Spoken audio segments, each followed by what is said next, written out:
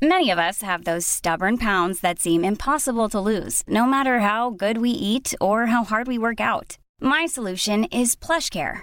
PlushCare is a leading telehealth provider with doctors who are there for you day and night to partner with you in your weight loss journey. They can prescribe FDA-approved weight loss medications like Wegovy and Zepbound for those who qualify. Plus, they accept most insurance plans. To get started, visit plushcare.com/weightloss. That's plushcare.com/weightloss. Many of us have those stubborn pounds that seem impossible to lose, no matter how good we eat or how hard we work out. My solution is PlushCare. PlushCare is a leading telehealth provider with doctors who are there for you day and night to partner with you in your weight loss journey. They can prescribe FDA-approved weight loss medications like Wegovy and Zepbound for those who qualify. Plus, they accept most insurance plans. To get started, visit plushcare.com/weightloss. That's plushcare.com/weightloss.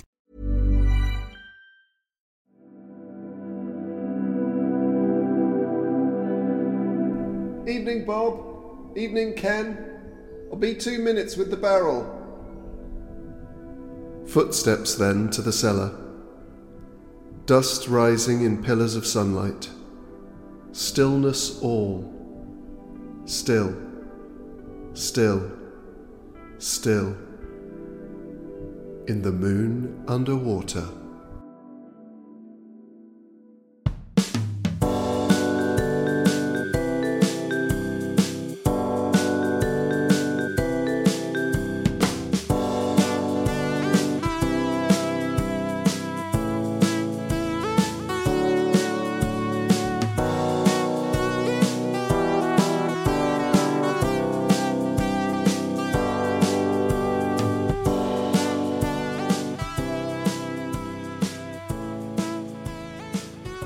Oh, Robin, what a day I've had. Well, should I say what a dusk I've had.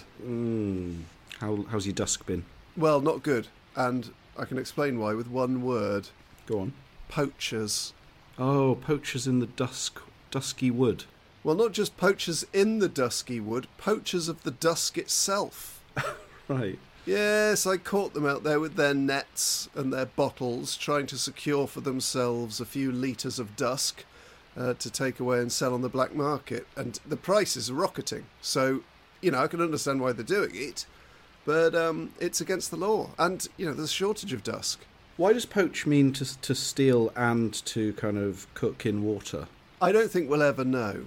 But that's not what they were doing with the dust. They weren't kind of cooking the dust. No, they weren't adding vinegar to water, swirling it in a pan, and then trying to heat the dusk around them. No, they were capturing. You don't have to just poach eggs, John. There's other things you can poach. Chicken?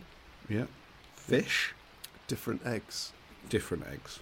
But have you ever been offered dusk on the black market, Robin? I have actually, yeah. On the dark web. I've bought some dusk. I must say that I have seen in the cracks in your doors little hints of violet, little hints of purple, little hints of peach coming at unduskly hours. Well, when on a blazing hot summer's day, I like to lie back on my bed in my underpants and crack open the dusk. Just to get that dusky feeling. To get a bit of cool dusk in the midst of a heat wave. What do you think of gloaming? You what? What do you think of the gloaming? I like the gloaming. It's one of my favourite parts of the whole season. What's the difference between gloaming and dusk? Oh, you're full of questions today, aren't you? Poaching and poaching, gloaming and dusk. Yeah. Anyway, I showed them what for, and I very much doubt they'll be back at least before Whitsun. But anyway, here we are in the moon underwater in what I must say is an absolutely blissful dusk.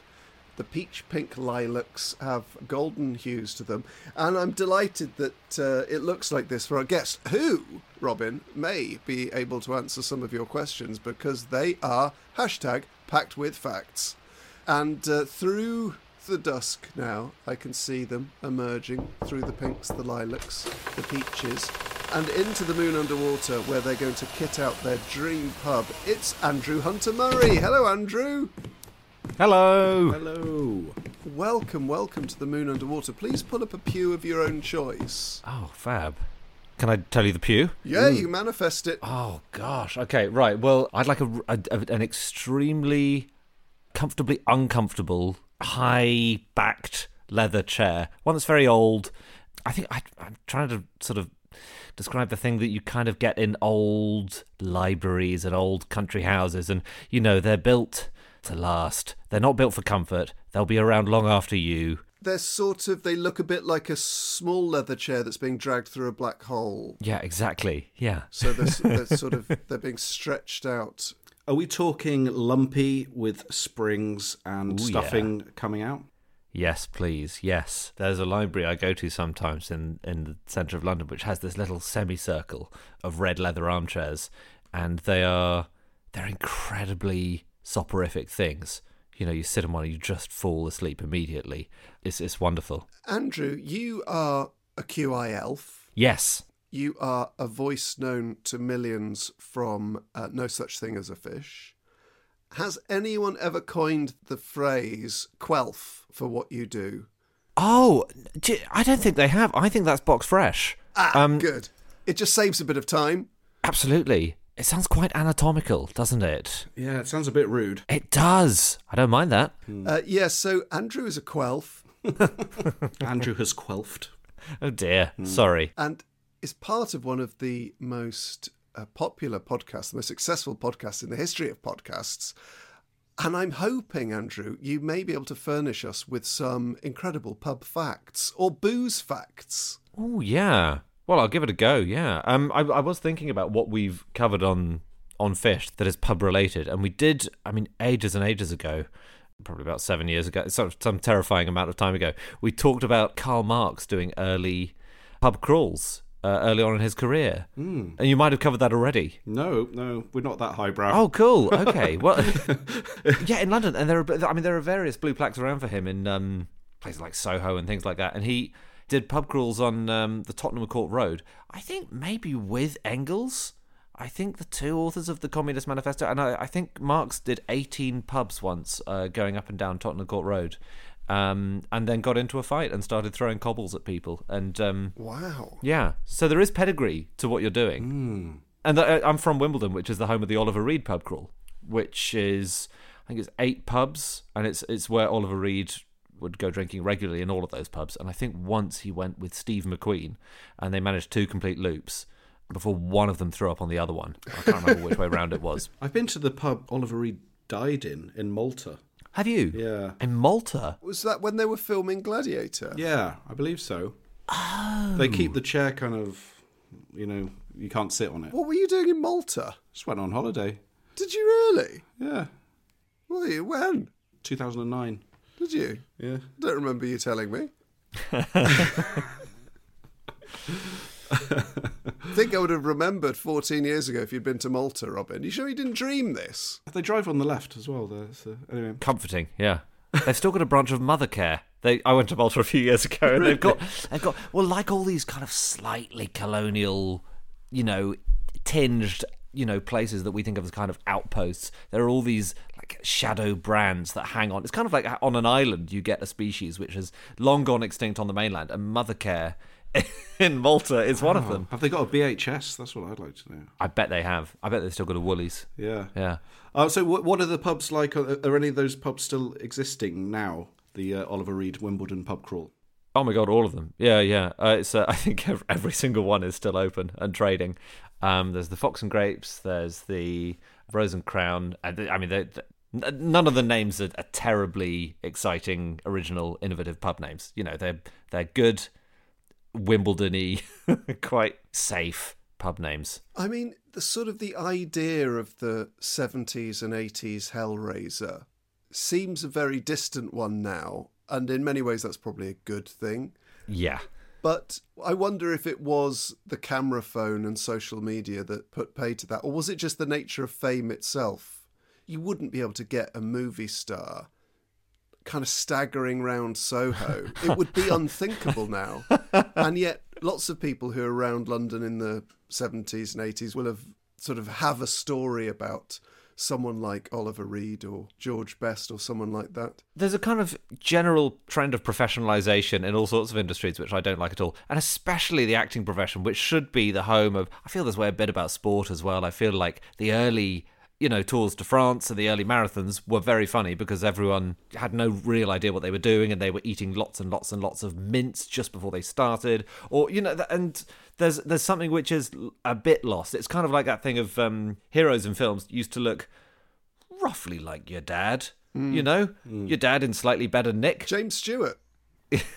Yeah, James Stewart just looked like a guy. He's just a guy. A guy in his late 50s.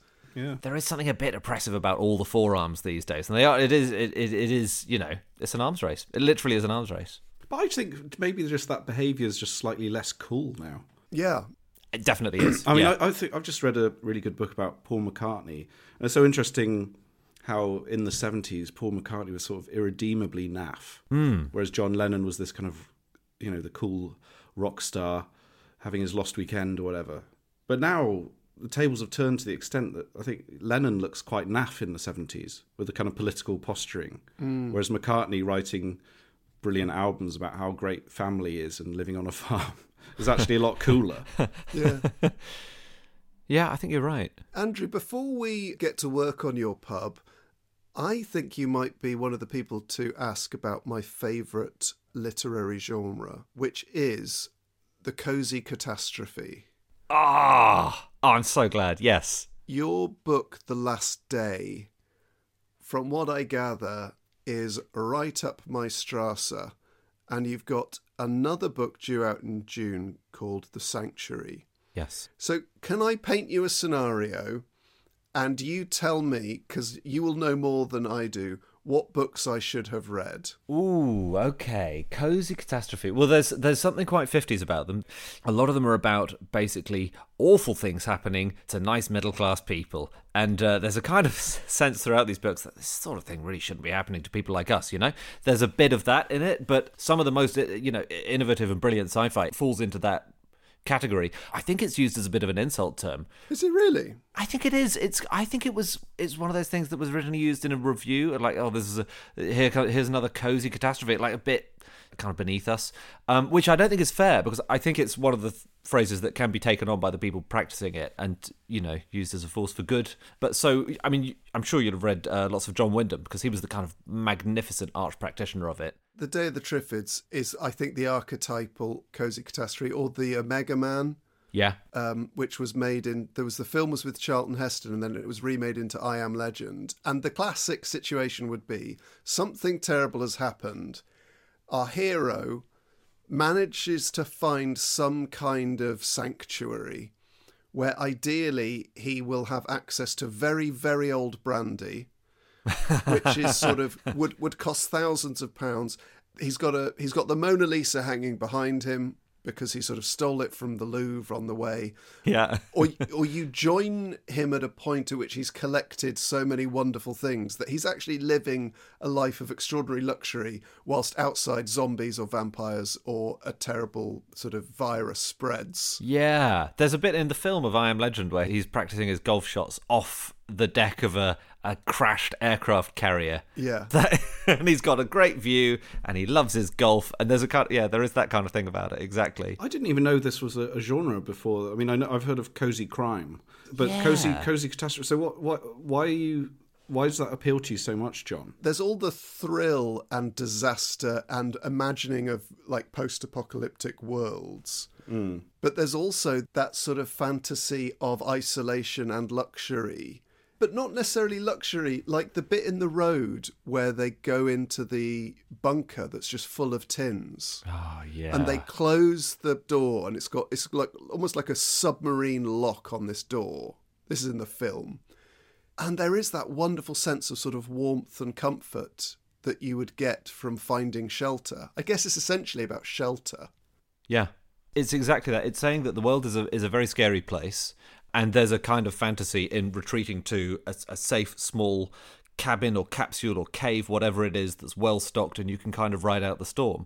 I think there's a reason that those books became so popular in the 50s was the world was recovering from this shattering war, and also the new threat of nuclear war was on the horizon, and people were struggling to adapt to it, and that sort of fantasy comes in part from there. So I think it does mirror, the overall level of fear in society. And does that feature in The Last Day, and will it feature in the potentially appropriately named Sanctuary? Well, it does. I mean, it really does. So the Sanctuary is about this guy who he's an ordinary guy living in London. It's near here and near now, but you're not quite sure. It's a slightly mysterious, broken version of this country. And his fiancée for 6 months has been on an island called Sanctuary Rock, which is off the coast up north. And at the start of the story, she writes and she says, "I'm not coming back. I'm staying here on this beautiful, perfect island. The guy who owns it is building a wonderful new society here, and I'm part of it." And our hero, Ben, he thinks, well, I'm going to go. I'm just going to go. I want to see her again. I want to talk to her. I want to try and reason with her. I don't like or trust this guy. And he goes to see this perfect place, where a new world is being born. There's a kind of fantasy in that too, the idea that you can let go of everything that's broken and rubbish about the old world, and you can, with a little bit of capital backing from the wealthiest man in the world, construct something new and good and wholesome. And that's the story, is he goes to the island and he finds out what he finds out. There's a very good novel by John Burnside called, I don't know how to pronounce it, it's either Havagay or Havagee. I don't know that. Which is a similar sort of tale of a society some years after some big event. And also, there's a really good short story in Josie Long's new book on that topic as well, of sort of a more agrarian commune society relationships within that. While we're on books, the Dorian Lynskey book about 1984 that came out a couple of years ago, maybe 2 years ago, that starts with basically a history of utopian, dystopian fiction. It's really, really interesting because it was such a trend in the early 20th century, like some H.G. Wells things, and looking backward was another big one. It was very big in America, this idea of kind of utopian stuff at the turn of the century. Strong strain of that, I think, in the American psyche is, let's just keep going west. We'll find something new. We'll make it better. Well, what better setting for a post-apocalyptic cozy catastrophe than a pub with a cellar? I look forward to hearing what you are going to include in your dream pub. But Andrew Hunter Murray and pubs and Andrew Hunter Murray discuss. I love pubs. I don't go as much as I'd like. When I look back at the last couple of years, I think I won't spend enough time at the pub. I used to spend a lot of my time in the pub. I think maybe that's a common thing when you're in your 20s and you're student-y. But yeah, I did my first pub quiz last week in about 10 years. And it was so good. I just thought, how have I been doing? Why have I been missing pub quizzes for 10 years? I could have won once by now in that 10 years if I'd really put my back into it. What was the pub, and do you remember any questions from the quiz? It was called the Westo in South London, the Westo Arms. And yeah, I do. The question... This is the tiebreaker and we lost, so it really stings. The question was, what's the world record for the most boiled eggs swallowed and regurgitated in 1 minute? Oh, good grief. You can each have a guess, and whoever gets closer... Is it the same egg? Do you know, the quizmaster was actually quite vague on the details here. I think they're shelled, but I think it's different eggs. And is it whole, or are they chewing it and then throwing it up? No, they're whole. I think it's a whole egg to be swallowed and then brought back up again. Down, up, down, up, down, up for a minute. I'd go somewhere in the region of 20. I've gone 21. Ooh. Okay. It's probably loads, isn't it? It's probably like 60 or something. Hang on, I'm just actually getting the answer. So this is the QI elf in action. Yeah, it's furious sound of typing. Yeah. Okay, hang on. So can you give me your answers again? I was 20. And I went 21. Robin said 20 and John said 21. Bit of gamesmanship, I think, going quite so close to each other. John has it. It's 25. You're both very close. Wow.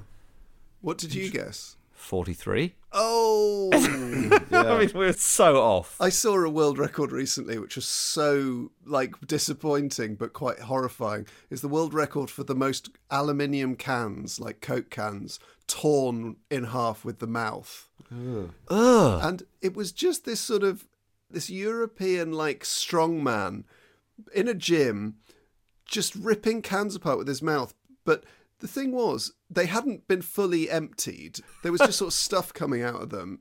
And he stopped at 54 seconds with cans left on the table. Yeah. And it was the record for most in a minute. But he did sort of cut all his face up. It was quite bad.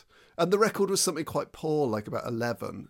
It felt like one of those records that had been invented by the first person that did it. Yeah. I mean, a lot of them are these days. I remember once on the Big Breakfast in the 90s, there was a guy who was trying to do the world record for kind of flipping beer mats from your elbow and catching them. Oh, yeah. I just remember it being very funny because Johnny Vaughan, he found this guy quite ridiculous because the guy kept talking to the beer mats. Come on, talk to me, like this. It was a great moment. I've got a fact about the most beer mats flipped and caught with one hand. Go on, please. It's that the record is held by a guy. You're not going to believe it, what? But it is true. Yeah, the record for the most beer mats flipped and caught in one hand is held by a guy called Matt Hand. Matt. Yeah. That's good. Yeah. Maybe it was Matt Hand on the Big Breakfast back in the day. Might have been. Yeah. That's a great fact. Matt. I know. Nominative denominatism. Yeah.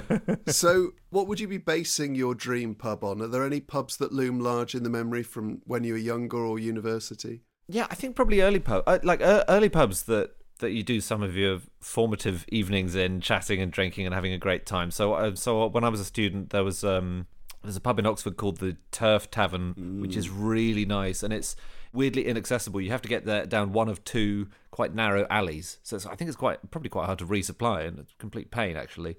But there's something about it. The first time you go in, it feels like, it feels like a pleasant surprise at the other end. You know, it's a kind of little secret thing without that kind of, I think, slightly cringe speakeasy element. It's just like genuinely quite an inaccessible pub. Where Bill Clinton famously didn't inhale, right? Exactly. Yeah.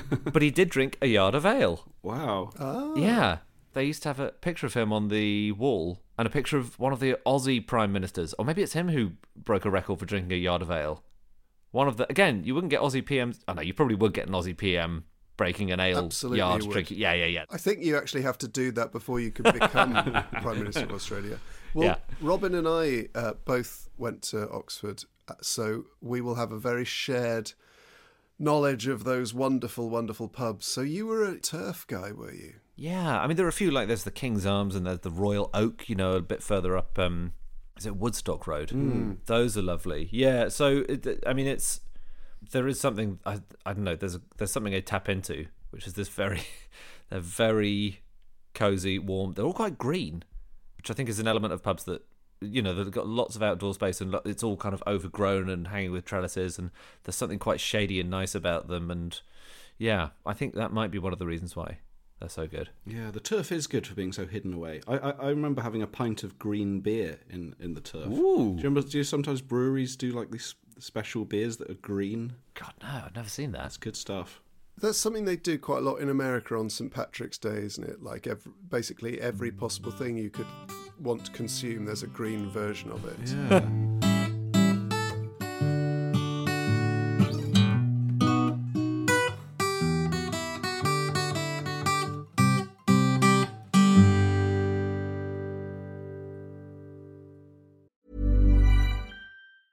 Hey, I'm Ryan Reynolds. Recently, I asked Mint Mobile's legal team if big wireless companies are allowed to raise prices due to inflation. They said yes. And then when I asked if raising prices technically violates those onerous 2-year contracts, they said, "What the f*** are you talking about, you insane Hollywood ass?"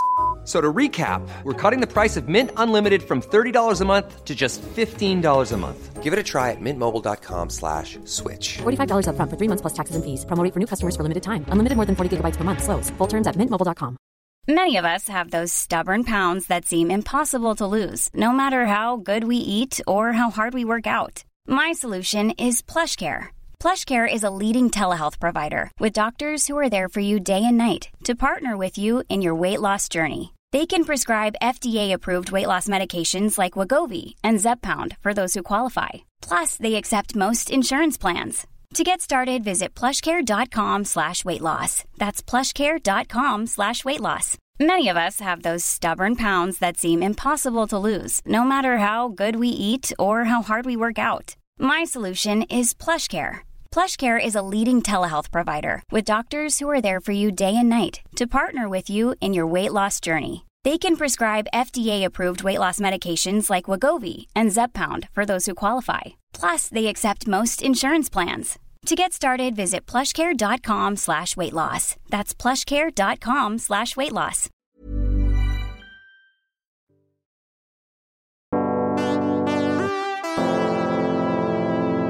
Let's start off with your 2 draft options, please, Andrew. Okay, now, I'm in a bit of a pickle here. Mm-hmm. I don't really drink beer. That's not a problem. Okay. But what it does mean is that I'm incredibly ill-informed about the kinds that are typically on offer. 5 times I've ever had a full pint of beer was a Doom Bar, and it was very nice. Wow. You think you've only had about 5 pints in your life? Yeah. Jeez. Like proper pints in a proper pint glass. Yeah. You're allowed other things that exist on draft, though. You can get, for example, espresso martinis on draft. You can get porn star martinis on draft. You can get wine on draft, cider on draft. What else can you get on draft, Robin? You've got your Coke gun. Your Coke gun. the kind of, but the flavour is specifically the kind of Coke you get on a ferry. That's very important. Yeah. So, but can we just? So, is the beer thing because you don't like the taste, or it's too much liquid, or you just don't like how it makes you feel? Just don't really like the taste. Fair it's enough. so boring. It's so boring. But you enjoyed the Doom Bar. I did like it, actually. Yeah. It didn't make you think I want to drink another 1,000 of those pints a year. No, for some reason, it didn't quite catch. There was probably like a hinge moment towards the end of that pint where I was thinking, actually, that was really nice. I could do another one of those. And then I'm in the universe where I didn't. But the other guy probably is much more knowledgeable and is having a much nicer time in all sorts of ways. He's probably done a pub quiz in the last 10 years. Well, you say that. I don't know. Yeah, I mean, we're in the universe where you did, and you don't need a huge amount of knowledge to keep on quaffing them down. So, are you happy with Doom Bar as one of your choices? Oh well, I thought it was 2 draft beers. I mean, if we draft anything, I think it would be good to have 1 beer. Okay. You know, yeah. I think that is nice. Yeah. But if we're having draft anything, I would like to have a draft of some. I mean, do you know what's nice? If we're allowed some wines on draft. There's a kind of wine which is called it's a white wine. Pick Pool. Oh no. No, it is a Pick Pool. It's the one that's very slightly. No, it's not. It's the Vigna Verde. Oh, That's you're what thinking it of is. Chin Chins, are you? Oh, am I? That's the is it slightly green? yeah, Vina Verde is a type of wine quite popular. At the Yeah, minute. we were just discussing about it on the Real Housewives of Clapton Instagram page. It's kind of it gets a lot of mileage there, along with Pirello olives. Oh, okay. I'm learning a lot. It is very trendy, and it's so slightly sparkling that you can't really tell. It's really good. There's something about it. It's delicious. But we couldn't really let you have that on draft, I don't think, though. No? No, I think it would have to be the sort of wine that you would get on draft. I very much doubt Vina Verde has ever been available on draft. I mean, a draft wine, we're talking about your Blossom Hills, we're talking about your Echo Falls. Unless they did a box of, I guess that's technically draft, isn't it? Okay, distraction time. Do you know a cool fact about boxes of wine? This is something, again, we did this on the podcast about 8 years ago, so I genuinely can't remember it very well. But I think it's that they don't transport wine in the bottle. That'd be insane. It's all because you'd just be transporting glass around the world forever. It'd be exhausting and expensive and blah, blah, blah. So they bring it over in giant wine bags, box bags, enormous super tanker size wine bags are shipped around the world. If you get an Australian or a New Zealand wine, that's what it gets to the UK in. And they have this huge process by which they decant it. And then I think those massive bags are turned into traffic cones. Really? Yeah. Oh, really? Because it's just all old industrial plastic. And so they found a great use for it. And so next time you see a traffic cone, that could have been a big wine bag. That's great. The circle of life. Yeah, if you saw it on a student's head, it could be a complete circle. I'm going to say we can't have Vina Verde on draft. I can't find an example of them being available on draft or in a box. I think that's fair. My tastes are not very advanced. Vigna Verde makes it sound like I'm knowledgeable about wine. I'd accept a Jacob's Creek. Now that I can do. Okay. So, is this a white wine? Yeah, it is, yeah. Doom Bar and Jacob's Creek are the 2 draft options.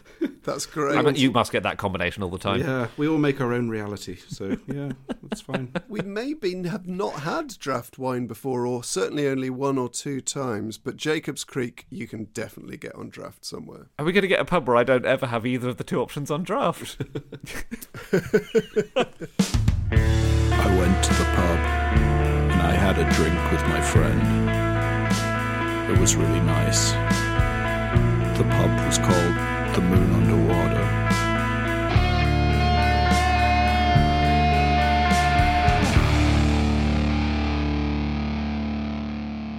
We move now onto perhaps slightly safer territory with bottles and or cans. Okay. These can be of anything that would or could or has appeared in a bottle or a can. But I presume you're excluding the kind of, the baked beans which come with bits of sausages in, which do come in a can. If that's what you want. No, it's not. It's not. It's absolutely not. No. I take it all back.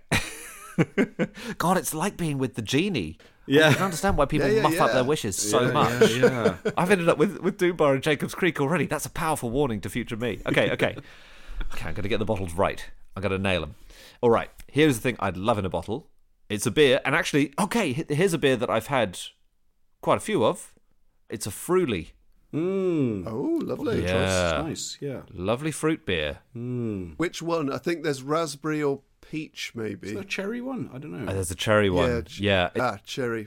Yeah. Or a creek is the other name for it, isn't it? That's a cherry. Yes, beer. that's it. And they're these lovely... They're all quite low countries, aren't they? They're all Belgian and Netherlandish. I'll go for a bottle of Frome. I'll never tire of that. The cherry one specifically. Creek, yeah. Nice. Really like that. It's very drinkable. Yeah, and they're quite summery as well. And there's just something so relaxing about them. Yeah. It really is a moment of kind of, the winter has passed. The Frome has returned. It's really, it's very evocative for me. Would that be your go-to in a pub then? Do you know what? I do feel like, sometimes you get an actor who sorts out their acting hairstyle. And you can sometimes see the film in which they actually nail the acting hairstyle and they just stick with that. Like early Arnold Schwarzenegger films, he's not worked out his hair. And then there's a moment where it clicks in and you think, right, you're going to have a great career now. I feel like in many ways I haven't sorted out my drink. Right. You know? Yeah. Because there are loads of things I love to drink, but there's not one obvious option. And the ones that I really like are often not available. I like a lot of sour beers too, but you have to go to quite specific places. You know, like lots of places up and down Bermondsey will do that kind of thing for you. So it seems like you like quite kind of strong, distinctive flavours then with fruit beers and sour beers. Then I guess I'm just a maverick. You're just a maverick with Jacob's Creek white wine on draft. Yeah. Oh God, yeah. Do you get sour beer in bottles? Not really. You certainly do. Oh, do you? Yeah, and cans. Oh well, I'll go for a can of something sour then. Yeah. Oh, it's a huge market now. There's loads of them. I feel like maybe we shouldn't actually tell you about all these things because it could mean that you end up drinking far much more than you would in what strikes me as a slightly sheltered knowledge of the alcohol world. Yeah, your Wikipedia page is going to be a heading: appearance on Moon Underwater and steady decline. Yeah, I think. Well, it's weird. I'm giving the impression of. You're right. Someone who's led a very, very sheltered life, and I think that's probably a true impression. Do you have a favourite sour beer? I don't. Normally, it's because I've gone to a friend's thing, or the friend has wanted to go to a really nice a brewery, and I squint at the blackboard for a while, and then I'll say, "Oh, that's sour." Is it? There's one called. Is it Berliner Weiss? Berliner Weiss is actually a very popular form of sour beer. It's a sort of slightly lower ABV type of sour beer, but I think it's a newly popular style one. Do you know what? I could throw in a little curveball here. There is something else that I really love to drink, but it's in a specific context, and this is going to make... Well, it's my pub, isn't it? Yeah. This is my pub. All right. There is a drink available in bottles, which is called ice wine. Oh, yes. Now, that's great. It's a very sweet wine. I've got quite a sweet tooth. And it's traditionally, it's made by leaving the grapes on the vine until the frosts come. And then the grape freezes... So the water gets locked up in the form of ice crystals, and all the sugar in the grape gets pushed into the edges. And the idea is that you crush the grape in that form, and you just get that concentrated, sweet, slightly gone over grape essence, and that becomes the formation of your ice wine. So it's a bit like a dessert wine, really. I love that. I've had a fantastic Canadian ice wine, because obviously it's slightly counterintuitive, because you need the sorts of climates where you wouldn't usually be able to grow grapes for regular wine. Is there a specific one you remember, or that you remember liking? There is one. I've actually had a bottle of it. There's a bottle I've been saving for a celebration since 2008. I've had quite a lot of nice things happen in my life since then. Lots of causes for celebration. Everyone, I've looked at the ice wine and gone, I can't. I don't know what I'm waiting for. I've had there's been lots of excitement and fun. The last 15 years has not been a wasteland. I really want to dispel the impression that it has, which I feel like I'm giving quite strongly. But I've still got this bottle of ice wine waiting for me. I think it might be a Riesling. Do Riesling do ice wines? You can get ice wines that are Rieslings. Can I just go and look? Yeah, of course. Can I go and get the bottle and bring it back? Of course you can. Okay, great. Don't have any Jacob's Creek while I'm gone. Sure. Yeah, I didn't realise Berliner Weisse is actually a type of sour beer. I thought it was actually a brand, but it's a type. Yeah, it sounds like a brand, doesn't it? The ice wine man cometh. So this is very classy. This is a Fortnum & Mason ice wine. Ooh. And it says Weingut Helmut Lang on it. And then it just says Fortnum & Mason. I've had Weingut Helmut Lang wines before, I think. Okay, yeah, it's Helmut Lang. Oh my God, they've given it some real stuff on the back. This Riesling ice wine was picked on the 5th of December 2010. A band of 11 hardy souls began picking at 2 a.m. when the temperature was -7 Celsius. They finished 7 hours later. Whoa. And that tells you what it tastes like. And then it says must be consumed within 6 months. Oh my God. Yeah, it has taken on a bit of a colour. Yeah. It's looking much more like a sample than it did when I bought it. I would drink that pretty soon if I were you. Are you meant to drink it cold as well? Oh yeah, you can serve it with a little bit of just a kind of a single cube of ice. That's very nice. Yeah. Well, Helmut Lang ice wine it is. And get that down your neck ASAP. Well, what a journey it's been so far, from Doom Bar to Jacob's Creek. I think we'll go for a Sauvignon Blanc on draft. Oh yeah. Cherry Creek and Fortnum & Mason's Helmut Lang ice wine. Quite a selection there. Yeah. Yeah. You said that you'd done your first pub quiz in 10 years yesterday. Well, you're about to do your second, because we head over to the lovely Robin Allender for this week's Moon Underwater pub quiz.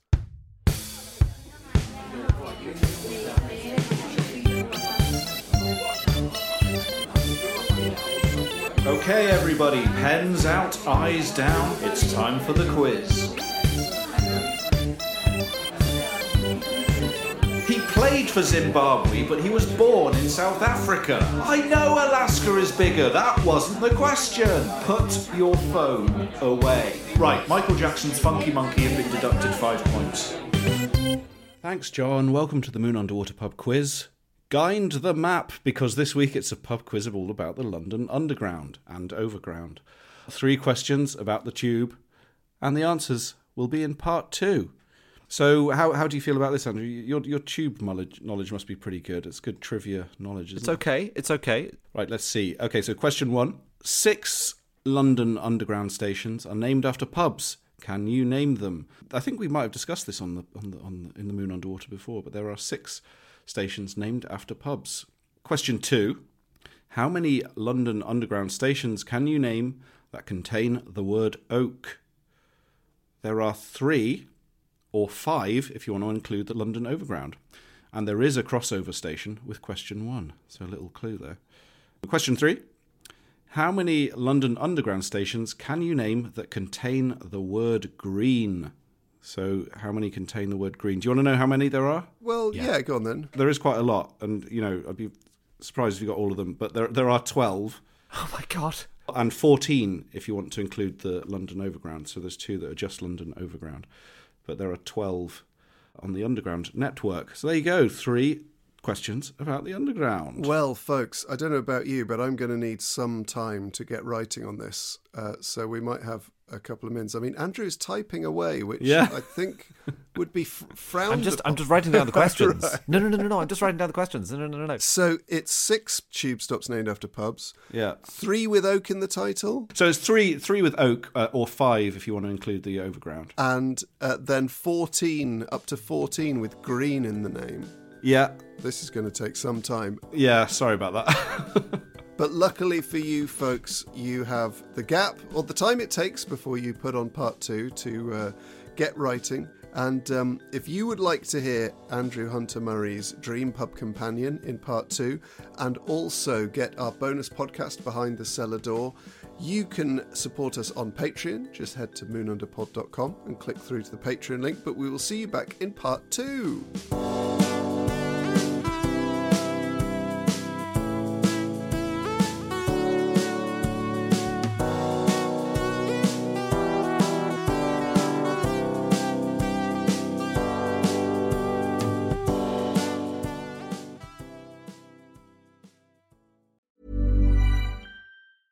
Small details are big surfaces. Tight corners are odd shapes. Flat, rounded, textured, or tall. Whatever your next project, there's a spray paint pattern that's just right. Because Rust-Oleum's new Custom Spray 5-in-1 gives you control with 5 different spray patterns. So you can tackle nooks, crannies, edges, and curves without worrying about drips, runs, uneven coverage, or anything else. Custom Spray 5-in-1. Only from Rust-Oleum. Even on a budget, quality is non-negotiable. That's why Quince is the place to score high-end essentials at 50 to 80% less than similar brands. Get your hands on buttery soft cashmere sweaters from just $60, Italian leather jackets, and so much more. And the best part about Quince, they exclusively partner with factories committed to safe, ethical, and responsible manufacturing. Elevate your style without the elevated price tag with Quince. Go to quince.com/upgrade for free shipping and 365-day returns.